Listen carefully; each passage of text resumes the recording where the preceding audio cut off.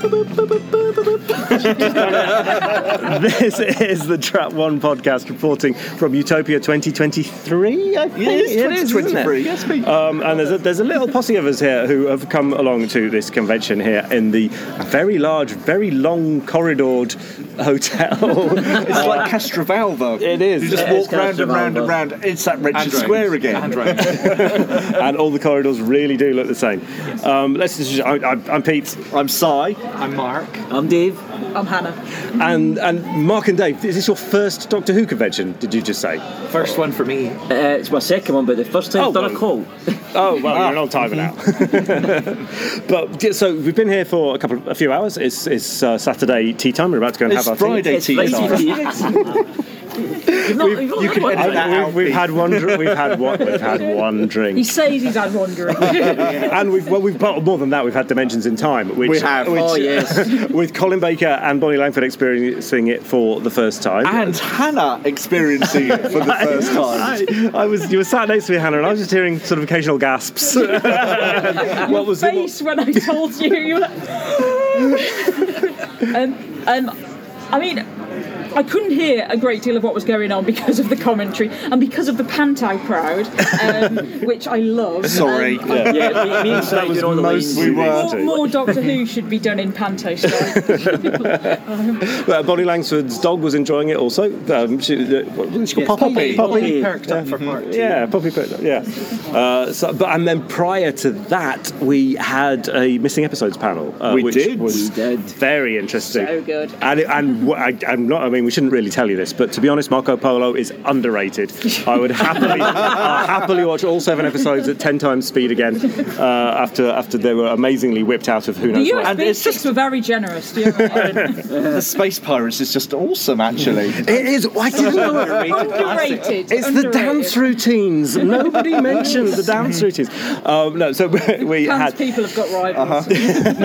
But no, we got and a fair few digs being made by our professional panel about a certain person who may have rescued some episodes of a certain TV show that he absolutely didn't.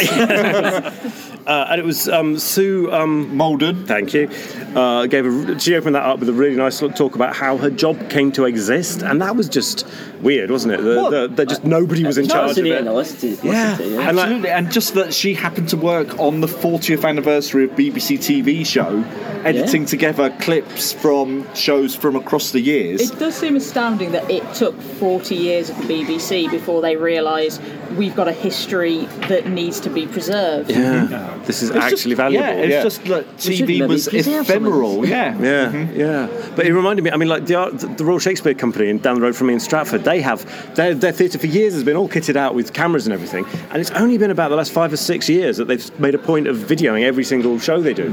Prior to that, they just didn't. They're like, no, we put on plays. I guess that's what the BBC's mentality was. That's the ultimate way of comparing it. Like TV when it was live was regarded as similar to theatre, and that ephemeral is the right word. Like that, that just seemed to have carried on from like so long in modernised relatively. We feel like they should have been noticing the difference much sooner. Yeah, she was talking about one of her first jobs was choosing which episodes of Triangle to keep, which is like, what a job. But also, how can I get that job? But also, this is the 80s, and they were just keeping the occasional bits and bobs as examples. I've just sort of dropped this in.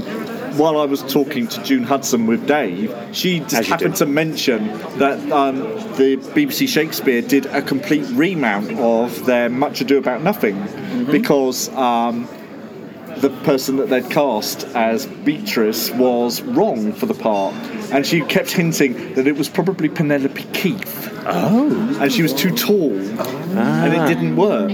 But anyway, but she was sort of saying, she said, I wonder if they've got the original version in the archive, because they would have completed it and then worked out it wasn't right. And she said, and then I went on and did the costumes for the remount.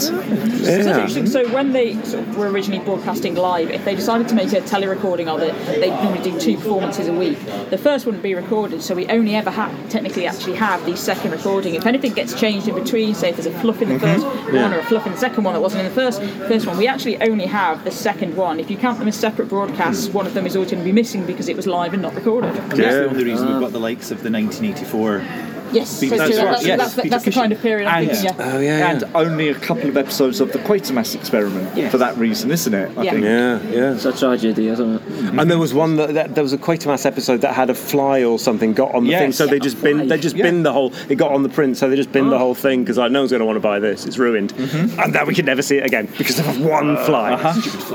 But yeah, as you mentioned, June Hudson was on it. It was great. God, June Hudson is just brilliant. Lovely, So beautiful lovely. June. Dame Baroness June Hudson. I could Looking just- immaculate. I have listened to her for hours, and I could listen to her for hours because she remembers everything down to the fabric she was working with. Yeah, and you kind of get used to guests being a little bit woolly about which story's which. God knows I am when I try to remember them. But she was bang on with the costumes for this one, and then Story titles and down to incredible details of like, surely you weren't involved in that bit, but you still remember it. Because it wasn't woolly, it was silk, wasn't it? that's right. Ramona's scarf. Yeah, It was a bit heavy, but it was fine. Ramona's. Doing that location filming in Wales. And all about she's all about the practicalities and the quality of the build, and giving credit to the people who actually did the cutting and the sewing, the making. Absolutely. She really wanted to Yeah. emphasise the skill of those Exactly, people and involved. just the fact that she said it's not my work that's on the screen; it's the maker's work. Yeah. It's I thought just- that was such an interesting view. Yeah. And to take that, like what she does, she considers as being like everything beforehand, behind the scenes, and it's someone else's work Of on course, screen. I was in my element because all she talked about from Doctor Who really was Lala Ward and dressing Leisure Lala Hive. Ward, and a lot about the Leisure Hive costume, which I think is the best costume Lala Ward wore.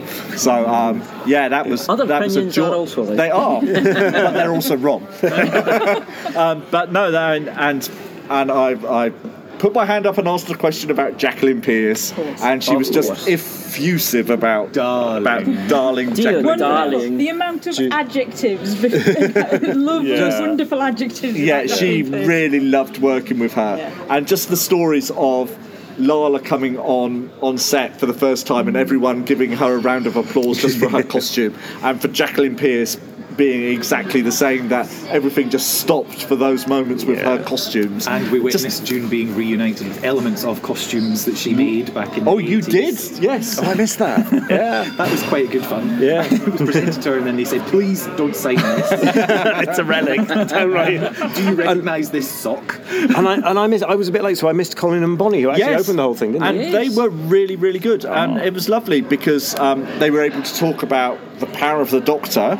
So they've got some new anecdotes about their afternoons of work doing this. Where, Colin said, "Oh yes," he said, "I only did an afternoon." He said, "Because I work fast."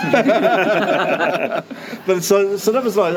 And Bonnie was talking about William Russell and how he was a little confused during the recording, but really lovely. But not quite, because he couldn't see the cameras. Yeah. He wasn't. get the He wasn't context. quite sure of the context of work, and he kept saying, and John Bishop kept, "Why are you asking me all these questions again?" He said, "I've answered this." And, right, and a yeah. little bit of confusion there. Yeah. No, that was a really brave thing to incorporate someone of that senior and with those issues, but for everyone It to was very support. special that they Yeah. managed to Yes. get him involved. And just everyone, clearly everybody just rallied round to make sure that he had a pleasant time doing it, even though it was difficult for him. He obviously wanted to. And Bonnie revealed that she brought her own costume. She turned up in that costume, and, It's and not for people sale. people keep asking her if they can buy that. And no, she said, "I just really like this jumper." And they were trying to ask him, are you in the future episodes? Yes. They were not giving anything No, away. nothing at all. Because that's one of the 5 million rumours, isn't it? I've heard, Yeah. that's definitely one of Particularly for Bonnie. the Bonnie, yeah, because she's a big BBC name. Yeah. So and interestingly, there were a lot of questions for Bonnie, and not so much for Colin. Oh, I suppose she's just novelty. I mean, Exactly. because Colin, we love Colin, but he's always here. So And Colin said how lovely it was to actually be doing a panel with Bonnie, because he doesn't get to do that very often. So that was really lovely. And of course, our introduction to today was actually watching Bonnie Langford running round the sort of central. There's a nice green area in the middle of the sort of hotel, and running around with her dog. We all stood back for a respectful distance in awe. So now we're going to head and have food, and then we're going to have a pub quiz, and then who knows what follows. Well, Are we going to we've win got the a lot. quiz? We did last year, so we've got a lot to live up to, haven't we? So wish us luck for that, and we'll report back later. Goodbye. Bye for now. Greyhound to Trap 1, over. Trap 1, go ahead, Greyhound, over. And welcome to the lovely garden. Are we calling it a garden of the resort for it's Saturday evening? It is. We're about to eat. It's been a quiet day. Nothing much. Uneventful, really. No, nothing. So, 10 o'clock this morning seems a really long time ago. But who else was in the John Levine? Yes. Were we all? Yeah. I think all of us. Simon was sensible. We're joined now by Simon Fox. I avoided. I abstained. Wisely. It's a roller coaster. I don't know what the person who was interviewing him had done to offend the rest of the team to get that job. Well, it's not what you get on a DVD commentary, is it? No. But some of it is. But yeah, he's a complicated man.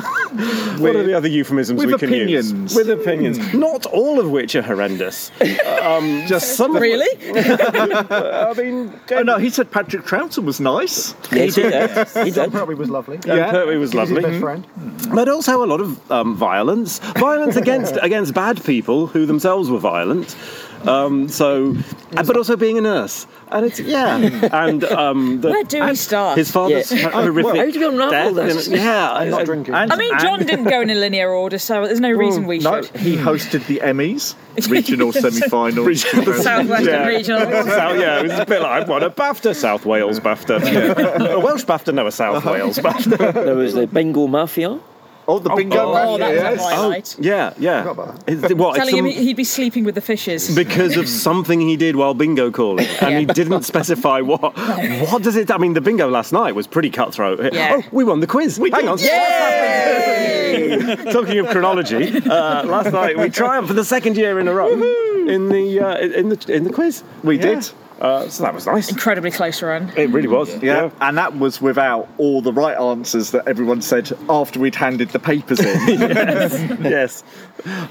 So that was nice. And yeah, last night's entertainments was that the quiz and bingo. And I won bingo. People must. Nobody cheered when you won the bingo. No, we did. Of course, we did.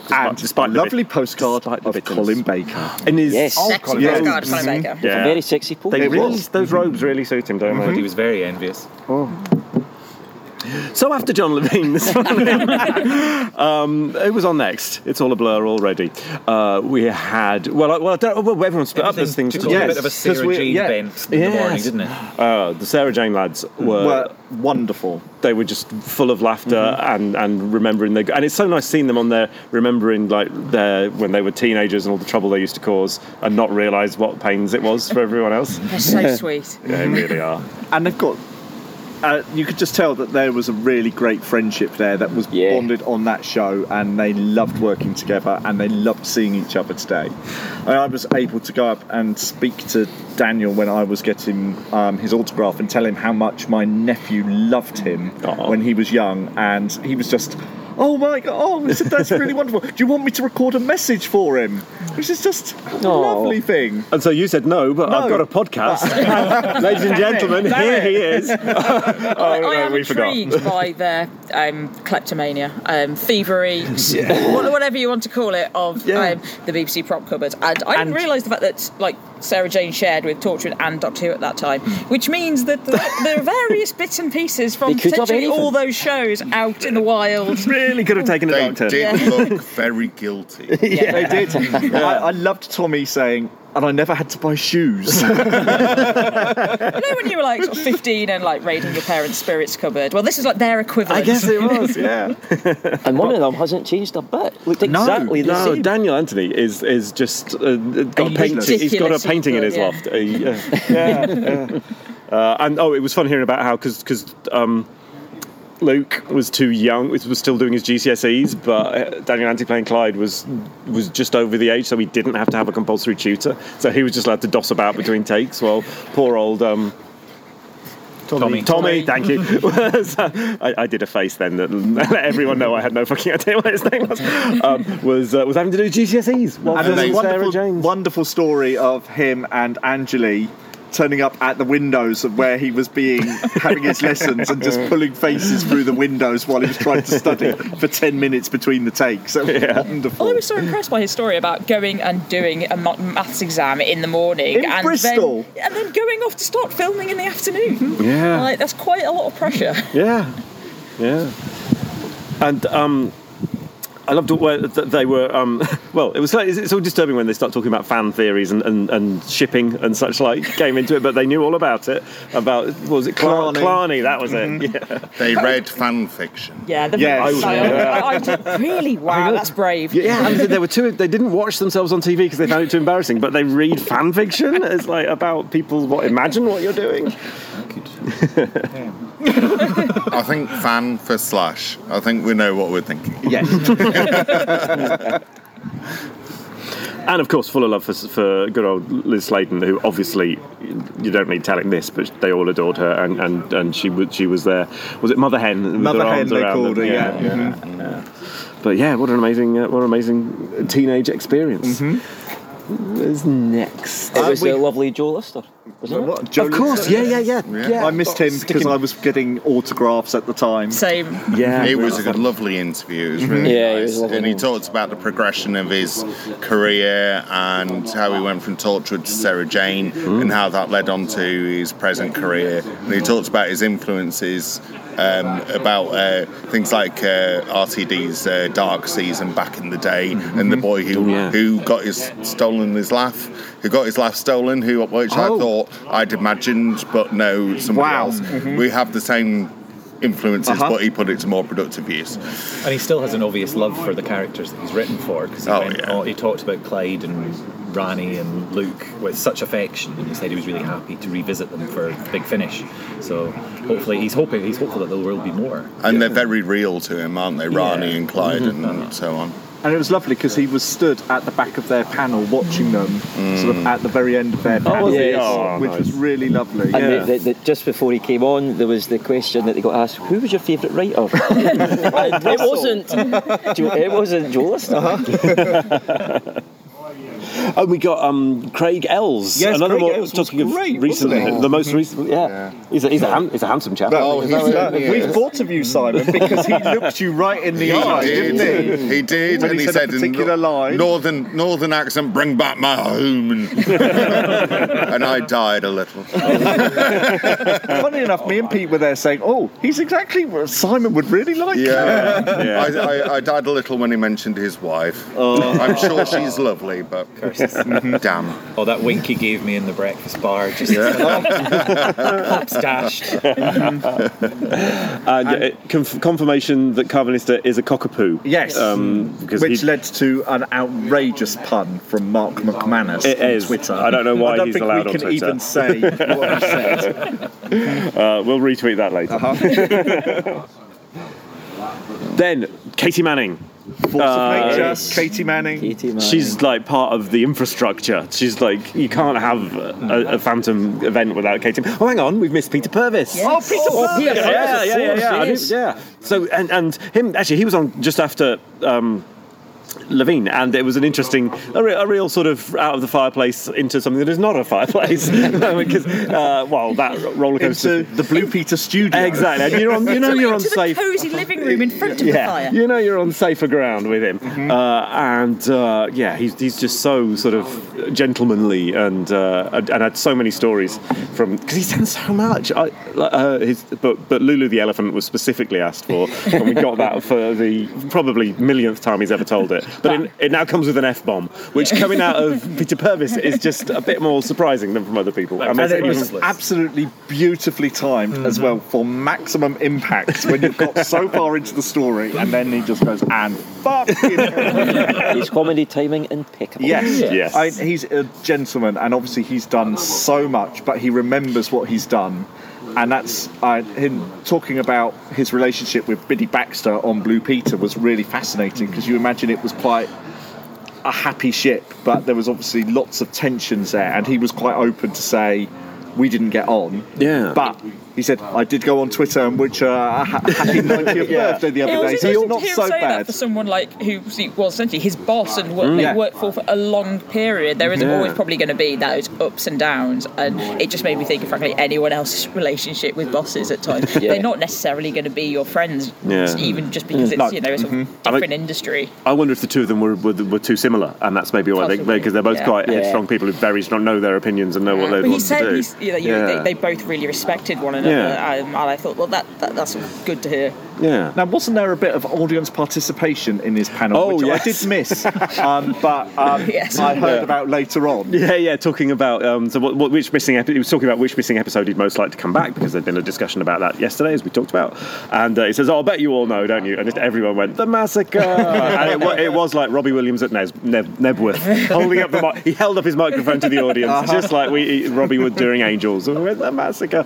But he was still able, although he knew that we already knew it, he was then able to just talk really interestingly about why and how much he valued it. And like someone who's got such a big name CV with so many big things in it, the fact that he takes his Doctor Who role so seriously is just really interesting, and it's so different to. I mean, it's funny to compare him with Maureen O'Brien, who is very affectionate and talks about Doctor Who warmly, but as far as she's concerned, it was rubbish and a bit of crap that she did, and she wanted to do real theatre, and she's delighted that people like it. And I think Watcher's opinion has changed. He was similarly this time 20-25 years ago saying, "Oh, Doctor Who, it was just in the past." He didn't regard it very fondly, but I think now he's much more. He remembers it more affectionately. I think he appreciates the. He was talking about the fact that he's kind of got memories of memories, and I wonder if it's because in that meantime he's come and done the narration on the soundtracks, and he's been able to revisit the stories that he hadn't before, and it was just long ago memories now, but now he's been able to go back to it like properly. That's influenced him. And he goes to more and more conventions now, doesn't he? He said that he hadn't been to one before '98, and then every couple of years it was one, and now it's more frequent. And But also, I wonder if it's because it's an acting role and not a presenting role, because he seems to talk very fondly about being an actor and wanting to act again now, sort of right at the end of his career, and he's got a pilot lined up at the moment, which hopefully will finish recording later in the year. Yeah, and it's got all sorts of people in it, hasn't it? Colin Spall, Annette Badland, Annette Badland, yes. Mark Benton, and it's a pilot for a comedy set in a house, set in a comedy drama, set in a care home where the woman who works there is in trouble and might be on the verge of getting fired, and he's her best friend among the residents. Yeah, and he's got dementia. His character. Yeah, so it's really interesting. And then he was like, for him. and he was like, but then he said, film was in a bit interrupted because I broke my arm, and then he rolled up his sleeve, and his arm is like an arm. It's not. That's not what an arm's. But it's fine. I can use it. It's fine. I'm not going to get it changed. He was so blasé. He was like, it hasn't quite set right. They can fix it, but I'm not that bothered. Okay. And wonderfully, he just came up and said, "You just come and chat to me." Oh, he didn't he? On his way off the stage, and he was just chatting to us away before we went off for lunch. He spent a lot of time talking to people when he was doing autographs. Yes. Oh yes. It was probably the slowest moving queue of the day. Apart from Katie Manning. After Katie. But it was very nice. I mean, it was a broad range of subjects. It was giving some people some really interesting conversations and talking about Doctor Who and Blue Peter and Crufts. And I got information about his earwax. Overabundance of earwax, which he just had cleared by the new nurse that's still open to practice down the road from him in his parish. That's the kind of anecdote you can't pay for. You don't get that at Megacon 5000, where they've only got 20 seconds per person. Exactly. You get, I will hold on to that anecdote because that was my anecdote. And our day finished. Well, hang on. No. Katie. We're going to go back to Katie. And our day finished after we saw Katie Manning. who is just Katie. I mean, she's Katie Manning. What can Granny I say? Manning. Granny Manning. Yeah. She was sitting on people's knees while they were asking her questions, and then realising that there was a person with a badly injured knee, and she very nearly had a mishap there. But had to hold off on some of the knee jobs. But it was like the knee jobs. She was having issues with her seat. Oh yeah, which we couldn't actually. I couldn't hear it, but apparently there was a hilarious noise being made every time she moved, which was making it quite difficult for her and her interviewer to carry on. Trouser material was not good for it. Yes. Or she says her pant material. And the inevitable questions about whether she would come back again, and her memories of doing the Power of the Doctor, and everybody agreed that we all heard her laugh before and we knew. A very clear show of hands from the audience. But then, for the rousing finale, Dame Nicola McCall. If she's a dame, she should be a dame. She should be. She really should. She needs a one-woman show. She's incredible. I mean, she was in Doctor Who for 5 bloody minutes, and they were 5 covered in 2 minutes at the start of the panel. But thank God she was, because that's an excuse to have her in it, just telling us stories about everything that she's done. She was captivating, and a breadth of topics and subjects. Everybody seemed to be really wrapped up in what she had to say. She put on a range of accents. She talked from everything from Surgical Spirit to GoldenEye. Tomorrow Never Dies. She was the voice of James Bond's car in Tomorrow Never Dies because her partner is or was the sound engineer, and that's just a great in. And lots of opinions on where theatre is, where it's going, fellow actors. She could have been indiscreet, but she kind of held back at the last minute. She tells you the story. Her smile when someone asked her about bad experiences with directors and other actors, and she smiled and laughed, and then very discreetly didn't say a word about. But she still manages to hold your attention, and she holds court, but does it effortlessly. Yeah, it's just and. The caustic comments about people going in and out during the panel. Woe betide anyone who needs to answer a call of nature. Prostrate. very young. and of course we got the scream. We did get the scream, didn't we, Simon? We did. Have you got it? This is Simon. Do your thing. Oh my God.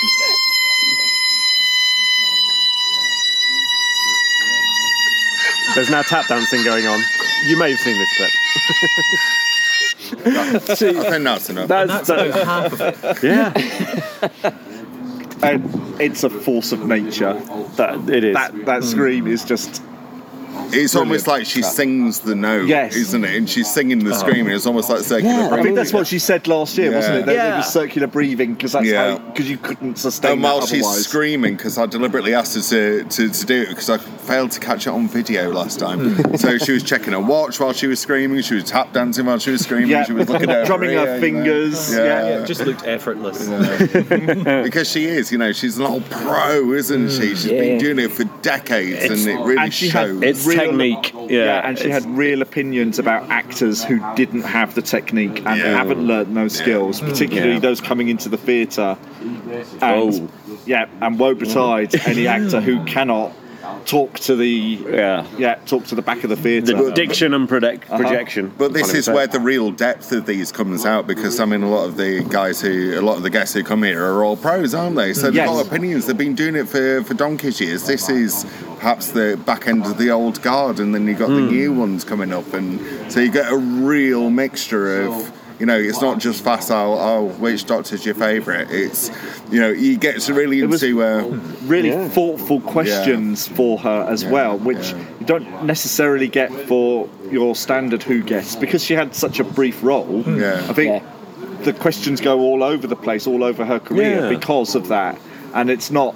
And it's kind of a shame that we don't ask Katie Manning those questions and things like that, or Peter Purvis or whatever. And maybe we all should. Maybe we should. Meeting Katie for autographs, it was interesting talking to her about some of her stage roles, because I have met her after performances when she's been in Edinburgh performing, and she was quite happy to talk about these things. And she talked about doing it was Me and Jezebel she did about 10 or 12 years ago at the Edinburgh Fringe. And she just went off on anecdotes and how she embodied being Betty Davis, and she seemed really happy just to talk about these other roles that she's taken. She should be a dame too. Absolutely, she should. Fill out wherever the form is that we can all fill out for Dame nominations. Let's get doing it. But it's like that old Doctor Who sketch, isn't it? Of ask them about their theatre work. They don't want to talk about Doctor Who. How true. We're past the halfway mark now, but we've still got tonight ahead of us. We've got a classic Who heavy day tomorrow. Yeah, and we've got a panel of entertainment from our guests, which is always really good in previous years. And then the threat of karaoke. Dave's got his I'm looking song at you, lined Dave. up. Yeah, Dave is the one who's admitted he's up for it. Hopefully the room doesn't empty as soon as the first notes enter. We're going to the bar. Yes, if you get up first and do your number straight away, we'll stay and indulge. That's it. So we'll be back tomorrow with more summaries of what we've been through and whether we've made it through the night unscathed. Stay tuned. We'll speak to you later. Bye. Bye. Bye. Hello, Greyhound. This is Trap 1. Do you read me? Over. So welcome to Sunday afternoon. I finally figured out what day it is. And we finished. We have? It's over. Sad. Don't want to go. Oh, we nearly got. I'm not here. We nearly got you to speak. I'm fake Mark. So people are making their way home. We've had it's rounded off with the prize thing, which raffle. Thank you. Which Simon won. Simon has won everything. I've been really lucky all this weekend. We won the quiz. That was not luck. That was absolute skill. That was skills. Then I won bingo, and then I won a prize in the raffle. So it's just amazing. Everyone hates you. If there'd been a 2-mile steeplechase, you would have won that as well. You just No, I wouldn't. So last night was fun, wasn't it, everybody? Eventful. Yes. There were jinx and hijinks. And shenanigans. We're sitting in the shadow. Exquisite. Yes, we're sitting in the shadow of mine and Hannah's and Dave's work at 2 a.m. this morning. The statue embodying the spirit of communication, which is a kneeling figure holding a box that has been opened, and a dove is majestically flying out of this figure's box. The glove now has at the tip of each of its wings, a Professor Stahlman green hand with hair. We've seen people admiring it. We've seen people who are convention attendees admiring it. I think we've seen other people admiring it. We've seen people having photographs with it now. Because of course the essence of the art lies in the fact that it is here. Exquisite. Yes. Yes. So that was a great end to yesterday. To a long in night. fact, or the start of today. Yes, probably. But we are a bunch of cowards. Not one of us dared to go into the karaoke zone. It was just you put your head around the door, Pete. You took that for the team. A brave man. I did not possess the bravery that was required to go in. But you did do Dave's favourite tweet of the whole weekend following that. Oh, what, the Eccleston gift? No, that's the sound of this planet screaming out. We do. Inferno has been rearing its head quite considerably. So then, bright-eyed and bushy-tailed, we embarked upon this morning. We had Lisa Barman and eventually Sophie Eldred in the first panel. But that was really nice because it gave Lisa a chance to talk. I think because everyone would have and did have so many questions for Sophie, it was really nice to give Lisa a chance to have a share in the limelight and talk about Bernice, particularly in Bernice's 25th anniversary since she started playing the role. Yeah. Talk about Casualty and bits of her career that we might not have heard about before. And going back to Casualty. Yes. Yeah. And I can't believe no one's calling it the Bernie-versary. That just seems like it's right there for the taking. Big Finish can have that Big one. Finish, yeah. Or whoever owns it. It is Big Finish, isn't it? Yes. And then we've had a lot more classic things today, haven't we? We've had... were any of you in Graham Harper and George Galaccio talking about... I only heard the end of that one. So I very much enjoyed them talking about the early OB filming, and they both seemed to really love it and talked about the flexibility that it gave to them, and they were very conscious, I think, of the differences in pitch quality between sort of VT and film. They enjoyed having that seamlessness there, which I thought was interesting because I've sort of heard some of the sort of directors saying, we liked the flexibility of film on location, but others clearly prioritise that contrast in pitch quality. And there was one point. Was that when somebody mentioned the light unit? What did they call it? The lightweight production unit. Yeah, you literally went yes when they mentioned that. I've been reading up about the sort of history of them recently. I think sort of the 1975 DWM calls as an article covering that in a bit more details. And so a lot of the camera operators were coming from sport and had to come and shoot drama, so you get some quite wide shots on things because they're not used to having to focus on sort of people so much, was sort of some of the feedback directors gave. Interesting. And I didn't get many photos or autographs today. Did any of you? What's the photo experience been? Ian Reddington was a joy.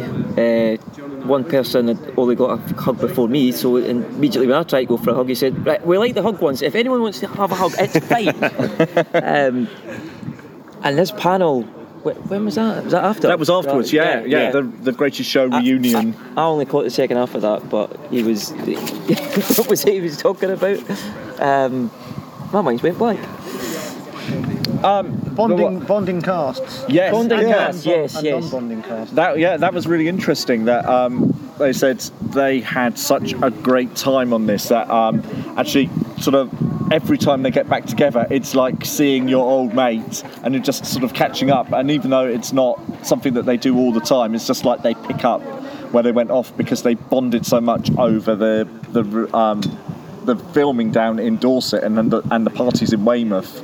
And and you could sense the bond there. Which JNT directed the location shoot. Did some of it? He did second direction. I didn't know that. Second director. Yeah, I didn't know that. That was to get it all done in time. Yeah, and that was great. I asked Chris Jury about his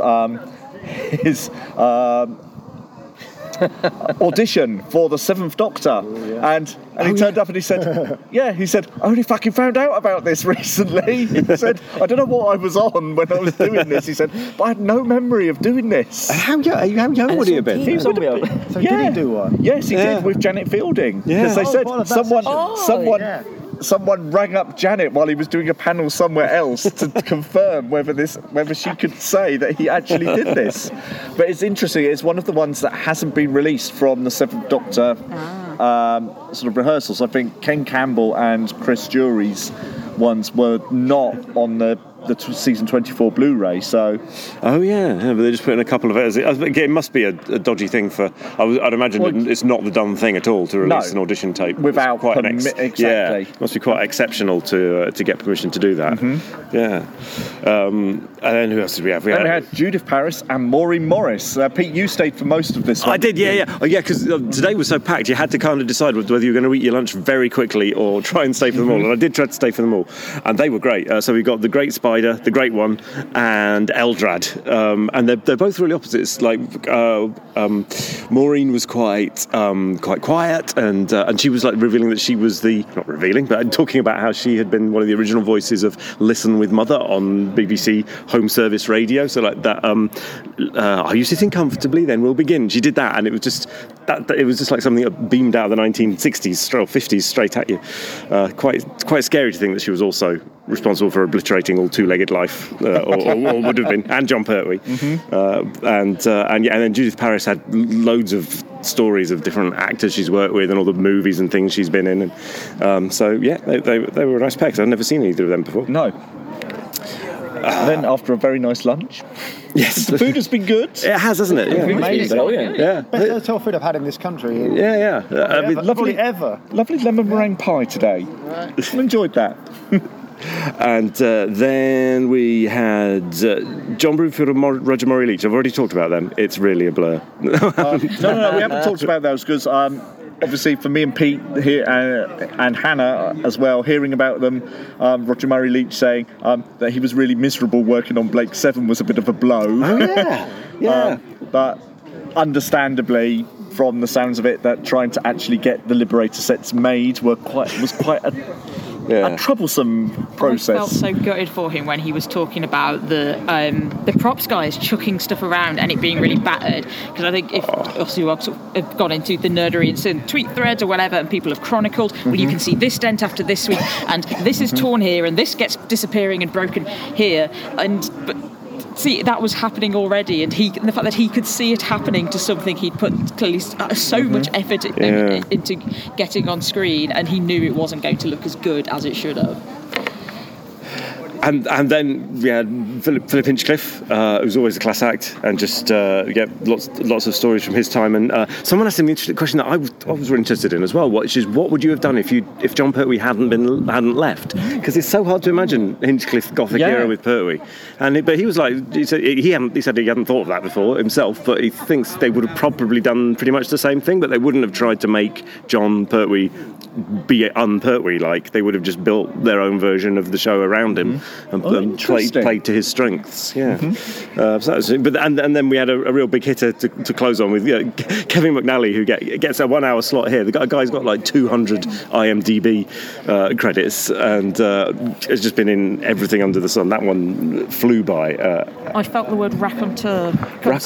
We have been raconted, haven't we? You could do a whole evening with Kevin McNally. He's on it and a very good storyteller. And his story about a guy called Tony Haddock turning up to come and interview him was magnificent, and I don't know whether he deliberately got the name wrong or he'd just forgotten, but it was just it was just really great. And that Mr. also known as Toby Haydock was clearly very nervous about breaking the news to him that Twin Dilemma was not the most highly regarded Doctor Who story. Don't worry, I know it's the shittest one.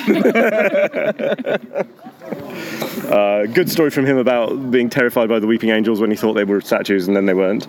I've just spoiled that now, though. If you're ever going to see him, I'll have to pretend you didn't hear that. But it was really nice because he had really good things to say about the Flux and the fact that they kept writing more episodes for him because he was so good.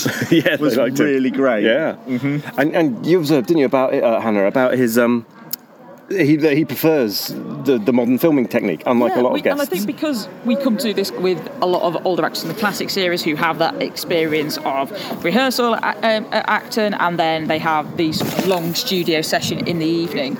He's the first person I've ever heard really go, no, I don't miss that. I don't think that was really that good. It's better doing this in our concentrated burst. You get 20 minutes to really concentrate on something instead of trying to think what you're doing in an hour's time and always thinking about what's next. You get to do it all in one go and really sort of get into the nitty-gritty far more and breaking it down like that is his preference. I thought he seemed really sort of passionate and that things were a much better way to go now, which I thought was interesting when we kind of talked about what older actors' expectations of moving into modern television, whether they all seem to lament the loss of that rehearsal time. Maybe they do, but maybe more of them should be telling us more, well, actually there are good elements about a newer way of doing it, and there is still enjoyment to be had. It's just different. Yeah. So, any highlights? What's everyone's one abiding memory of the weekend? Favourite panel or favourite? I should mention this morning Peter Purvis dropped the hint that the Celestial Toymaker could almost, maybe, perhaps be animated, perhaps. Oh, did he? You missed that one, Pete, didn't you? I did, yeah. So, because the commentary didn't work out, so he was sort of dropping hints, and someone said, this one would be good for animation. And he said, I think we would like that. He said, I can't talk about that. I was like, okay. I don't know. For me, I think the highlight of the weekend was Daniel Anthony and Tommy Knight. I think they were absolutely wonderful, and there was such joy about the Sarah Jane adventures in their panel. They looked like they were having the most amazing time being reunited and catching up. And the photos with them, they were just really happy, and they bowed again saying, hello, and they were just so happy to see everyone. That was, I think, for me, that was the highlight. Mine's going to be the missing episodes panel. I found that really interesting. There's a lot of new information to me to find out about how this archive policy came to be created, and I feel like there's so much more we could sort of dig into the details there to try and find out the exact order of when exactly stuff started and getting saved and why. That big why, I think, is sort of very interesting. I say Bonnie Lanford and her dog, Poppy. Oh, Poppy. Who, of course, was running all around, and our first thing seeing Bonnie is chasing her dog in the park here. Yes. It's on site. And for me, I think actually just finally getting to see Dame June Hudson in person. I've never seen her at an event before, and just seeing the passion she talked about all of her stories with, and the fact that she remembered all the details of everything she worked on was really nice. Yeah. And apparently aged 90. Yeah, there are sources do vary, Yes. but some. She's still so passionate and got such a fantastic memory And to looks talk about the detail of things. immaculately turned out. Looks as well. amazing. Yeah. Yeah, I haven't got one highlight because the whole thing was my first ever convention. The John Levine Trauma Hour. You'll never forget. June Hudson's Adventures in Bondage. Every panel was in Katie Manninging everybody, as she does, and it's just super efficient and fun. Yeah, cool. So, yeah. Same time next year? Same time next year. Same-ish time next year. Same place, possibly even as well. It's good. Thanks for listening. I hope you've managed to enjoy it vicariously, and tune in to Trap One again next time. Bye-bye. Bye. Bye.